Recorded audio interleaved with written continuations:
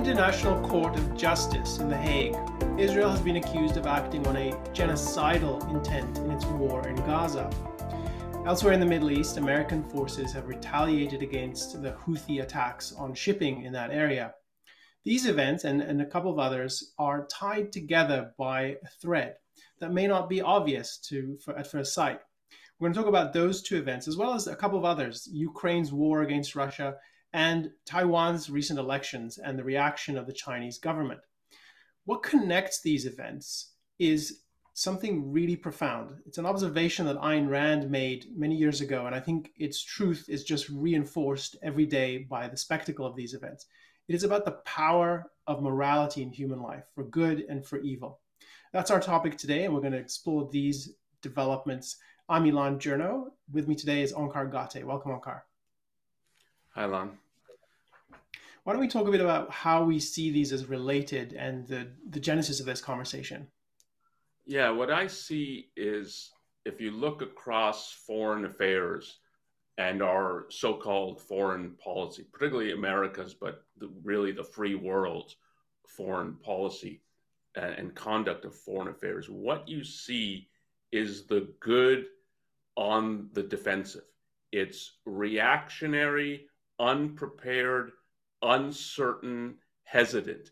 And the consequence is the growth of evil around the world. And if you think of some of the major issues and conflicts today, this was certainly the case for Ukraine, that the free world was taken aback that Russia would invade, and that taken aback even after they've seized the Crimea. But it's still, Putin won't go this far, and it's a scrambled, unprepared, and I think ultimately unsatisfactory response to that. But part of it is it's reactive, and there's no leadership. Is a thinking of what there should be in the positive that's absent there. If you think of Hamas and Israel was unprepared, taken aback by the scale and atrocity of Hamas's attack, and now is in a reactive, defensive war. But part of it was that they're unprepared. And if they're similar, and now they're being hauled to the International Court of Justice to defend against charges of genocide or genocidal intent. And it's a reactive, defensive response. We'll mount our defense in court. And then if you think now, and if you think of this is after the U.S. has been at war in Iraq for years and years, you've got the Houthis in Yemen who are jeopardizing global commerce, global shipping, global commerce, attacking ships. And it's, again, the response is unprepared, defensive, a few bombings in retaliation, and would you stop, or we might bomb more. And there was a month or two, is like, will we even do anything as ships are being attacked? And that there's a reason why I think we're seeing this, but I think one of the things that should just stand out is how reactionary and defensive and unprepared it is. Why don't we dive in and unpack some of these developments? So let's start with the genocide hearings at the International Court of Justice that happened last week. So the case, to provide some context, was put forward by South Africa. And there's a long document that people can go and read, laying out the claims and the allegations about Israel's intent here. And just to sum it up, it's the idea that in retaliating against Hamas, what Israel in fact is doing, according to South Africa, is seeking to annihilate the Palestinian people as an ethnic, racial, some other kind of collective group of people. And so this is part of their case. And Israel has been on top form in this respect, but it's scrambled its best people. It's brought experts on international law. It's sent them to The Hague to represent their case and respond. And again, I recommend that people, if they're interested in this, read the statement from South Africa and then listen to or read the statement from one of Israel's leading representatives, Tal Becker, who's an expert in this field. And it's really interesting from a number of perspectives. And we'll get to some of what this reveals, connecting to our theme about how this is illustrative of Israel being on the defensive. But I want to draw out some of the things that people have said about this in opposition. So a lot of people have been critical about this. Our perspective to this is not that we're the only ones critical of this whole hearing. I mean, a lot of people are outraged by this and they see it as an obscenity. I think what many people are missing, if not most people are missing, is the profound nature of what makes this obscene. So a lot of people have pointed out, well, why isn't Hamas in the dock? Why isn't Hamas, given what it did on October 7th and since then in killing 1,200 people and in the rapes and the atrocities and so many things that are just unspeakable, why isn't it being hauled into this hearing? That's a legitimate argument. And then other kinds of claims people are raising about, well, why is Israel being singled out? Many more people have suffered terrible and even worse fates than the Palestinians in Gaza in Syria during the civil war that is still going on. You can keep listing off countries where there's at least something comparably bad happening to civilians and maybe even worse. And yet Israel is being singled out. And I think that is a valid observation to make. There are many other things that we could list off. And some of the statement from Becker that I mentioned is about this is polluting our understanding of what genocide actually means. Again, it's a valid consideration. And I think this is all right, and people should be reacting to it with a very strong opposition and a negative assessment of both South Africa for bringing this forward, for the hypocrisy that is evident in the hearing itself. I think that's missing a number of big problems here. And I think the fundamental one is, as you put it earlier, that it's an example of Israel being on the defensive. It is. I've been arguing, and we've been arguing since October 7th and before that there is no gray area here. I think there's no question Israel is the victim in this assault that Hamas perpetrated. It is in the right, and yet it is being raked over the coals here, having to defend its own retaliation. And I think that is an inversion.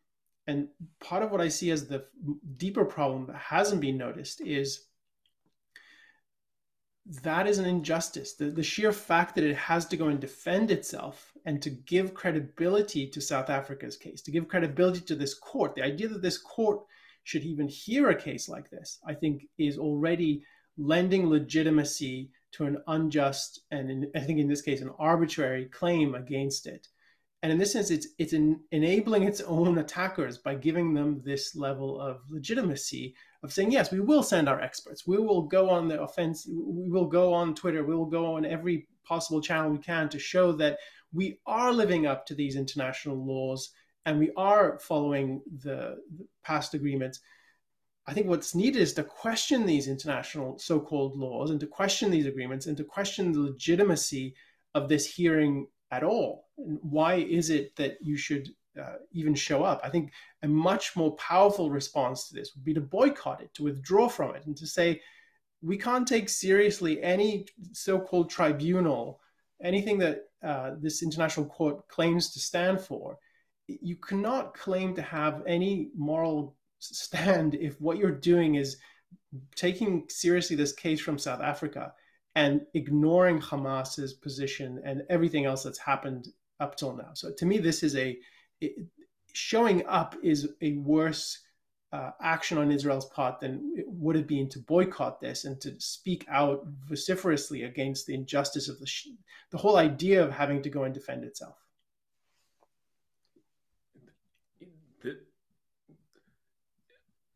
The one way to put it, that in a way that people are uncomfortable with, and you can say they can't grasp, but I think this episode is making it, there's something there that they're uncomfortable going towards, which is that these organizations are designed to do this, that they're designed to be able to attack countries like Israel. They're designed to be able to attack the good. any organization, and the UN is the paramount international organization like this, and the International Court of Justice is just a wing, in effect, of the UN. What they're designed to do is to equate evil regimes and good regimes, and we're all just deserve an equal place at the negotiating table, equal vote on these tribunals, judges on these courts.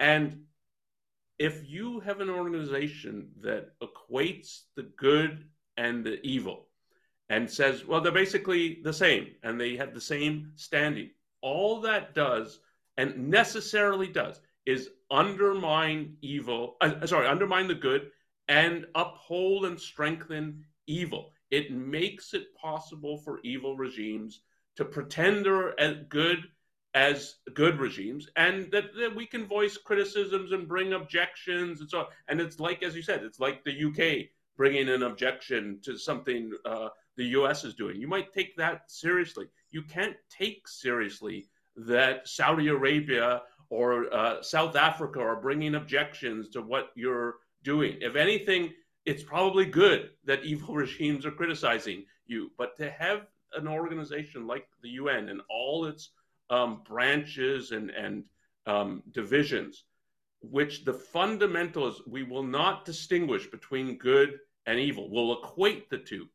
And then to be surprised by, oh, but this is used to undermine good countries like Israel and to prop up and give prominence to countries like South Africa or Saudi Arabia and so on. That's what it's designed to do. And unless you will face that fact, that this is its very nature, it's what it's designed to do, it's its inevitable result. You can protest about, oh, how can it do this and how can this happen? And isn't it outrageous that South Africa is bringing this kind of case? But if you look at the whole history of the UN, this is what it is there to do. And it's why countries like Russia, China are interested in maintaining the prestige of the UN because it enables them to survive and prosper, and it whitewashes them. Yeah, and I want to criticize Israel here, and I do this with advisedly because I think they're in a difficult position. I support them basically because I think they're in the right, and I've been arguing for them to defend themselves vigorously. So this criticism is put in that context. But I think Israel is in effect complicit with its own attackers insofar as I think this is a good example of it, this case at the International Court of Justice. But there are many other cases. And I think that the conduct of the UN generally is another one where I think there isn't any self-delusion about the character of these organizations among leadership in Israel. They know that the UN in particular singles them out. The Rights Council of the UN does this routinely. It's a well-documented phenomenon. And as you put it, I think the institution is rigged against or is designed in such a way that you can use it against freer, good countries. And I think Israeli leadership has known this for many years. A lot of intellectuals have known this and exposed it. And yet there is a premise that Israeli policy has been animated by, which is that they have to always live up to international law. They have to go out of their way to demonstrate that they are a good citizen of the world. And so I think in this case, if you watch some of the presentations about how they're going to defend themselves at the International Court of Justice, there's a sense of pride in, we've got these top experts. They wrote the book. Here's this dream team going to defend our reputation. And when they talk about the conduct of the war itself with respect to the laws of war, so-called, or something else we've talked about in other podcasts, I think Israel does go out of its way to comply with these strictures. Let's bracket that for the moment, but I think the point that unites these is that it treats these international bodies and international customary laws as legitimate and tries to live up to them. And in doing that, I think it reinforces the system that is geared against it. And in that respect, it has a kind of lack of self-esteem, because I think if it really respected itself and understood that it stands on the right side of these issues, it wouldn't rush to go to the UN and, knowing how corrupt the UN, sit there and try to convince people who are not interested in being convinced that Israel's in the right. And it continually does that. And it's sad to observe it. And I think the example of the case at the International Court of Justice is an excellent example of this. So in the statement from Becker that we referred to, he goes on to talk about how Israel is very sensitive to the nature of why there's a convention about genocide and how this is all a legacy of the Holocaust, which the fact that you have to mention this is ridiculous. And the fact that you have to go and then defend yourself in the face of these accusations, it's sad. It's really sad to see that it's almost as if the premise underneath some of these decisions the Israeli government has been doing and acting on with respect to UN and other bodies is we have to get everyone to every country, regardless of their character, we have to have them respect us and like us and give us their stamp of legitimacy. And I think that's a mistake. It matters, I think, that Israel is recognized and respected by good countries because they matter. So the United States, United Kingdom, France, other countries that you might say are on the side of freedom, I don't think they need to be chasing the approval of the countries that are out to destroy them and the countries that are out to undermine them, such as South Africa, as in the case of this so-called trial at the court. And I think it's an ongoing problem, and this has brought it to the surface in a way that I think it's just really sad. Where Israeli soldiers are dying, 1,000 plus Israelis have already been killed, combat's ongoing, and they're standing in The Hague trying to defend the fact that they're not trying to decimate the Palestinian people. It's really grotesque. Knowing that if you take the thought experiment, what would it really look like if Israel was trying to decimate a whole population? It wouldn't look like this. It was just so obviously would not look like this. So the idea that you have to entertain this as an actual claim is embarrassing, I think, and ultimately morally corrupt on the part of the accusers, and then corrupt in a certain way in enabling your own destroyers, I think, which is part of what Israel is doing here. This idea of it finding itself needing to prop up these institutions and their claims. And you can see that the consequence of treating this like some fine legal dispute, like a civil case that, well, it's South Africa against Israel, and Israel's going to mount defense of this, but like there's some plausibility or prima facie plausibility to South Africa's criticisms. That just allowing that is it makes it seem like this is not just an explicit attack on Israel, but there's something here to defend. And the moment you do that, you've conceded a legitimacy that it does not deserve. And the fact that the whole history of the UN, that this is what it does, it makes the evil regime seem, well, they're more concerned with law and with justice and of figuring out really what's the right thing to do and then doing it. You saw this with Ukraine in the way that Russia justified its invasion of Ukraine. It's in part citing international law of what the UN has said, and that well, isn't there genocide going on in Ukraine? So it's just self-defense on our part, and we need to do this. And so it's a special military operation that we need to do. It was all couched under respect for international law. Russia is a founding member of the UN, so like how could it not be so concerned and preoccupied with doing what's legitimate within the sphere of international law? And all that does is provides a cover for an aggressive, hostile, evil regime to seem like, oh no, it's more civilized and it cares more about justice. And maybe you think, no, they've made too much of what's happening in the Donbass and it's not genocide and so on. but they're concerned with what legally is right and proper and just. And the to do that is to enable your enemy. It's not just it's the it's not just, well, it's concessionary and so on. It's making possible the very attacks on you. When you make when you prop them up, you're strengthening them. And it's the same that Israel's done with Hamas, and it's unfortunately what the U.S. did with Hamas as well. Of we're going to bring elections to the Gaza Strip, and this is part of what it means. The good is so defensive, reactionary, has nothing positive to say. U.S. officials, Bush and others, acknowledged, yeah, they might vote in killers, and what are we going to do about that? Like, if we would do something, it would be to assert our own interest, and it would be to assert what's good and what's evil. And no, you can't vote in a whole evil regime. And so they voted in Hamas. Hamas had a civil war with the Palestinian Authority. And like, what was the West reaction to that?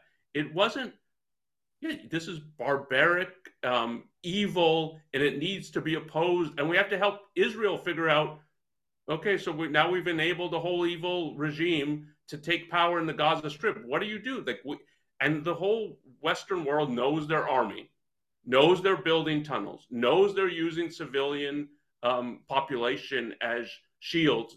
And what do we do? Basically nothing. And that's the way in which we have no positive vision, nothing positive to say, nothing positive that we're trying to accomplish. And in that's just a recipe to embolden evil. Why don't we turn, because I think that example it fits neatly with what's happening with the Houthi attacks in the Gulf area and the Red Sea. And the idea that the weakness and craven behavior of the good and the appeasing behavior of the good emboldens the evil and gives it courage and gives it motivation to grow and to be more assertive. So here, I think it's important to say a couple of things about what this group is, who they're aligned with, the scale of what they've been doing, and then just to draw out the way this is threaded with the same observation that we've been making about the role of moral ideas for good and for evil, and in empowering evil by the default of the good. So the Houthis are, I hesitate to call them a movement exactly, but they have taken over parts of Yemen. They've been fighting against what was then the government. And the upshot is that they are aligned with Iran. They're not exactly Iran's puppet, but they're very strongly connected. Iran is funding them, giving them resources, training them. They're modeled and they're inspired by another organization that Iran has been very closely connected with, another proxy of Iran, which is Hezbollah. And what people often don't notice about the Houthis is that that's the name they have, which is derived from one of their leaders. But what they actually are, the way they think of themselves, is the party of God, the group of the supporters of Allah, Ansar Allah. I forget exactly how it's translated, but they're basically a religious Islamic group. And they're a sect of Shiite Islam. And the way they think of themselves is really revealing. So here's the slogan that they live by. Quote, "God is great, death to the US, death to Israel, curse the Jews, and victory for Islam." Close quote. This is who the Houthis are. It's not, it's easy for people to overlook this, but this is central to who they are. They are telling us who they are, and they're showing us what they're about. They're about taking over this country.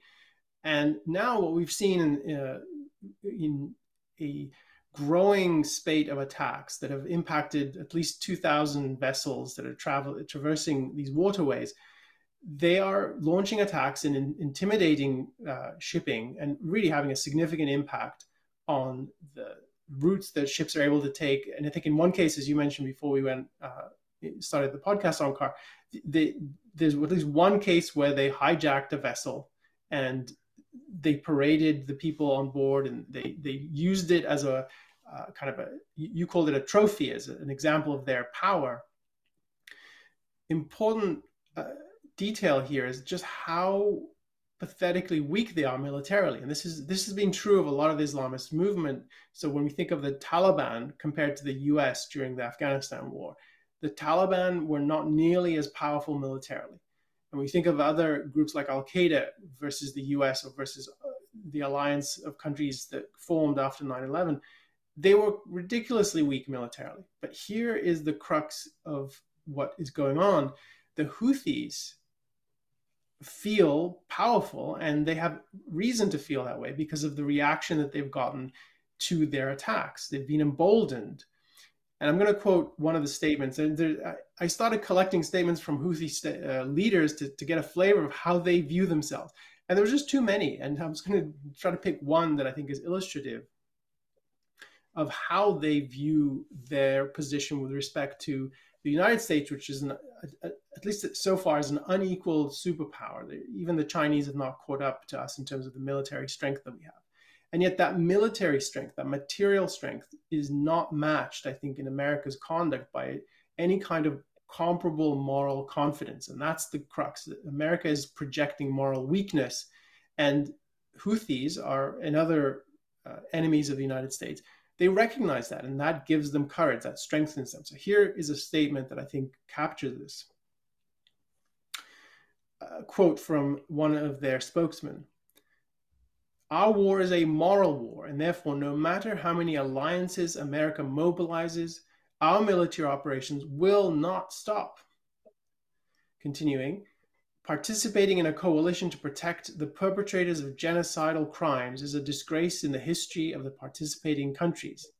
If America had moved in the right direction, it would have obliged Israel to stop its crimes without the need to expand the scope of the conflict. End quote. So here is a group of Islamists lecturing the United States and other countries about how they conduct themselves with respect to their own interests in terms of the shipping and their presence in the region, and above all, in their support for Israel, to the extent that you regard America as supporting Israel. And I think there's a question of how supportive it's been. So these people are lecturing the free countries of the world to stop supporting another free country that's being attacked by Islamists. It's grotesque, just as a first reaction. But I think it's really telling that anyone this militarily weak could feel that they can put out a statement like this is symptomatic of how America has conducted itself in the region for the last 20 plus years, and how it's conducting itself with respect to the Houthis in particular. So to me, this is a disgraceful, embarrassing situation, but it's entirely self-made. And I think this is, there have been a number of cases where the US imposed ultimatums. And what did the Houthis do? They ignored them, and they continued firing, and they used even more sophisticated weapons, more aggressive attacks. So I think this is a good concretization of the point from earlier, which is when the good countries are appeasing, when they're exhibiting moral weakness and uncertainty and unpreparedness, what that does is creates a void that allows these evil groups and movements to feel that they can act and they can accomplish more than in reality they should be able to accomplish. It's giving them an endorsement and an encouragement to be more violent, more aggressive. And part of what we telegraph, that is the Western free world, is that our speech and our actions mesh. So what is so galling in what is happening with the Houthis now is, so they're part of the rhetoric which you quoted. Notice how much in moral terms it is. Their cause is moral. They're about the rule of Allah and Islam across the world. The US is evil. Israel is evil. The Jews are evil. It's in terms of good and evil. It's perverse, their view of good and evil, but they're willing to state it, and then they back it up with action. And the idea that you can have as you put it, like this militarily weak gang holding up global shipping through. I mean, there's workarounds. They're expensive, time consuming. They disrupt global commerce when they have to go around the tip of South Africa because they can't go through the Suez Canal. They've been bombing ships, taking crews hostage, and we don't know what to do. And notice the combination. We don't know what to do, and we will not call them out as evil. We might say they're terrorists, or there's even debate. There was debate in the Biden administration, or they were going to keep the Houthis on the terrorist list. But terrorism in this context is a whitewashing of you're focused on the tactic and like if they killed some babies or something like that, that's bad. But the cause that they're fighting for, you do not talk about and you do not label as evil. So can you imagine a Western leader saying the idea that you're trying to bring religion, in this case Islam, into politics as the ruling force into politics, that's monstrously evil. The part of what the West has discovered is how monstrously evil is what the solution is, why you need a separation of church and state, or religion and state, that a religion cannot wield political power. It cannot have the instruments of force at its disposal. And to say that, so the whole cause animating this is evil, in the way that they'll say the US is evil or Israel is evil. There's nothing like that. There's not even like that after Hamas's attacks. They could say, well, the Hamas, this is barbaric and so on. That what the cause that Hamas is fighting for, which they share with Hezbollah, which they share with Iran, is there condemnation of that cause as evil in the Western world? And it's conspicuous by its absence. And if you don't think from the policymakers in the West tend to think, oh, like this is a strength of ours, that we're nuanced and we're negotiating and we don't come out with these statements, oh, the Hamas is evil. How are you going to negotiate with them if you call them evil? And the same with the Houthis. From the other side, what it projects is incredible weakness. So of saying that when they seize a cargo ship, that it's a trophy, it's a propaganda vehicle, and it's the combination of, we speak openly about the cause we're pursuing, what we're after, why the rule of Islam is good and why its enemies are evil, and we're going to fight the enemies to the death.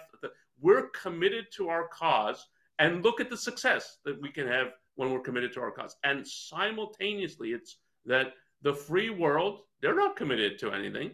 They don't defend anything. They don't speak of us as we're evil who have to be wiped out and so on.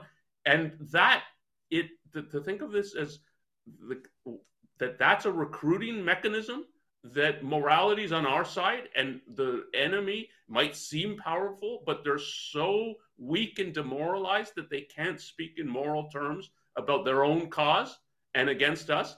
That is used, and it's, I mean, in the end, it's rightly used as a recruiting. If we are so weak that we can't uphold our values and virtues and call them values and virtues, and call the evil on the other side as evil, like, why do you expect that you should be able to endure? One point that connects to this idea of it being a tool for recruitment is that among Islamist groups, one of the elements of their narrative for what they're about and how they draw people in is to point to the West as corrupt. And in their value framework, the corruption is the absence of Islam, the absence of piety to Allah. And so it's an infidel, it's an unbelieving world, which is not wrong. That's part of what is true and what is good about the West. It's put religion at the margins in many places and more so in others. But the manifestation of what you're describing, the appeasing, the uncertainty, that actually reinforces their narrative in a strange way, because it is corrupt. It is a sign of weakness. So when the Houthis attack in America is figuring out, well, what do we actually do? We have all these weapons, but we're not really sure we're going to use them. Can we defend ourselves? Can we assert our interests? Maybe we should leave the door open for negotiations. At the surface level, that does look like corruption from the frame that they're presenting. So it feeds their narrative that, yes, they really are weak, because the outward appearance is weakness. And so it's not that they're right that we're corrupt because from their value framework, but from the people who absorb it, it does lend it more strength. It does make it seem like they don't know what they're doing. They're easily defeatable if this is how they respond to us. And if we, the Houthis, can disrupt their economic system, we can make them scurry. Well, look at how much more powerful it is when you are on the side of Allah. So there's this kind of background feature of how this directly feeds into some elements of their story, of recruitment story, propaganda, and the idea that Allah's on their side, because look at what they can accomplish. I mean, I think we've seen this in other cases, but I think it's good to point out for this incident too, because it's such a large scale. Yeah, we saw it before 9/11. It's clear in bin Laden and the way they're recruiting and so on. And it's history repeating itself now. It's not in exactly the same form and in the same players, but if you can abstract out a little bit, it's the same issue happening again. It's part of what is so monstrously like a monstrous failure. Monstrous because we didn't have to fail in Afghanistan and Iraq in response to 9/11, but we did. And the part of the consequence is it's the kind of recruitment that happened before 9/11 happens and is happening again. And I mean, here we're focused on the Middle East, but of thinking of it, of that the enemies of freedom, the enemies of the Western world and of Western progress, that when they look to see, does the West and America as the leading country of the free world, does it uphold and pronounce and talk about its own values? They certainly are looking, as we've been talking about, in what we're doing and saying about what's going on in the Middle East, but they look in more broadly of what how the U.S. views itself and its willingness or unwillingness to uphold its own values. And I've seen the China and Taiwan's just had its elections and elected William Lai, who's on the side of more Taiwanese independence and not with reunification with China. The tiptoeing around this of the Western world, that it would be, and I think for the leaders, too perverse if we didn't say anything and didn't offer any congratulations to Taiwan on their elections and a peaceful transition of power and so on. So there's some congratulations from the US, from the UK, from Australia. I was reading one of the stories about them and how it is that the US and really the whole Western world is trying simultaneously to congratulate Taiwan while making it seem like we're not really doing it. This is unofficial. These are not real spokesmen who are saying this as part of it. These are through back channels. And of course, we still support a one China policy, and we're not throwing that into question. And the idea that, Taiwan, this again is perverse and unjust, that Taiwan is marginalized internationally, including like things like the UN, the international organizations. We saw this during the pandemic. They're marginalized because they're good, because they're freer than China, more prosperous than China. And to appease the Chinese evil regime, it's okay, well, we're not going to say Taiwan shouldn't exist and so on, but we won't treat them like a real country with legitimacy. We won't have full or anything close to full diplomatic relationships with them. This is all like the sell out the good in the name of evil. And you could see, so to just contrast the Houthis' willingness to pronounce, like, this is what we're for. We're for the rule of Islam. We view the U.S. as an enemy and as evil.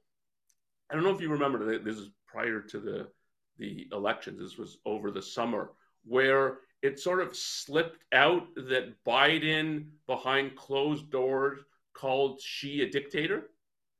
And this created, like, oh, really? Like, you think the leader of China is a dictator? He's so obviously a dictator.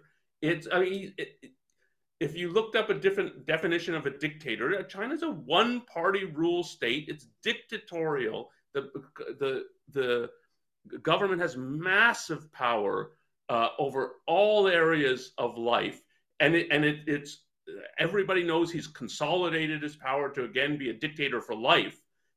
And the idea that it's, oh, but can we say that he's a dictator? And then there was well, okay, well, I have to officially say, well, he sort of, Biden says, sort of like, he technically fits the definition of a dictator, and but we have a great relationship and we had great conversation with it. It's so backtracking from, you can't even call their system of government what it actually is, because that might offend them. And really, could we view it as evil?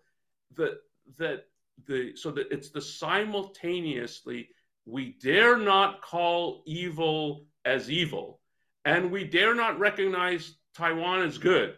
That combination, anybody and any potential enemy looking at that thinks, you have the idea that you can withstand any kind of opposition. You're going to crumble, because you can neither uphold what you supposedly think is good, nor condemn what you supposedly think is evil. And like one rightly thinks, a person in that state will be a pushover. The moment they face any kind of opposition, they're going to cave. And that one sees then the spread of evil around the world. It looks at the free world and says, like, this must be its nature, and things are ripe for the taking. I think we've developed this theme in a number of contexts that I think would be good. We touched a bit on Ukraine and Russia, and I don't think we need to delve into it further. But I do want to, before we pull the threads together, I just want to acknowledge that one exception, or partial exception, at least so far in terms of rhetoric, has been the newly elected leader of Taiwan. So I saw some statements from him saying what I wish someone in Washington would say, that Washington is a much better place to say this, but at least he had courage so far, and we'll see if it lasts, to say, we're standing for a constitutional order. We don't want to be part of China. We don't recognize China's claims. And I think for politicians in Taiwan, there's a shadow over them. I think it's very scary for them to even say something like this. So for him to speak, even in these terms, which you might say are muted, but for Taiwan, I think this is pretty strong.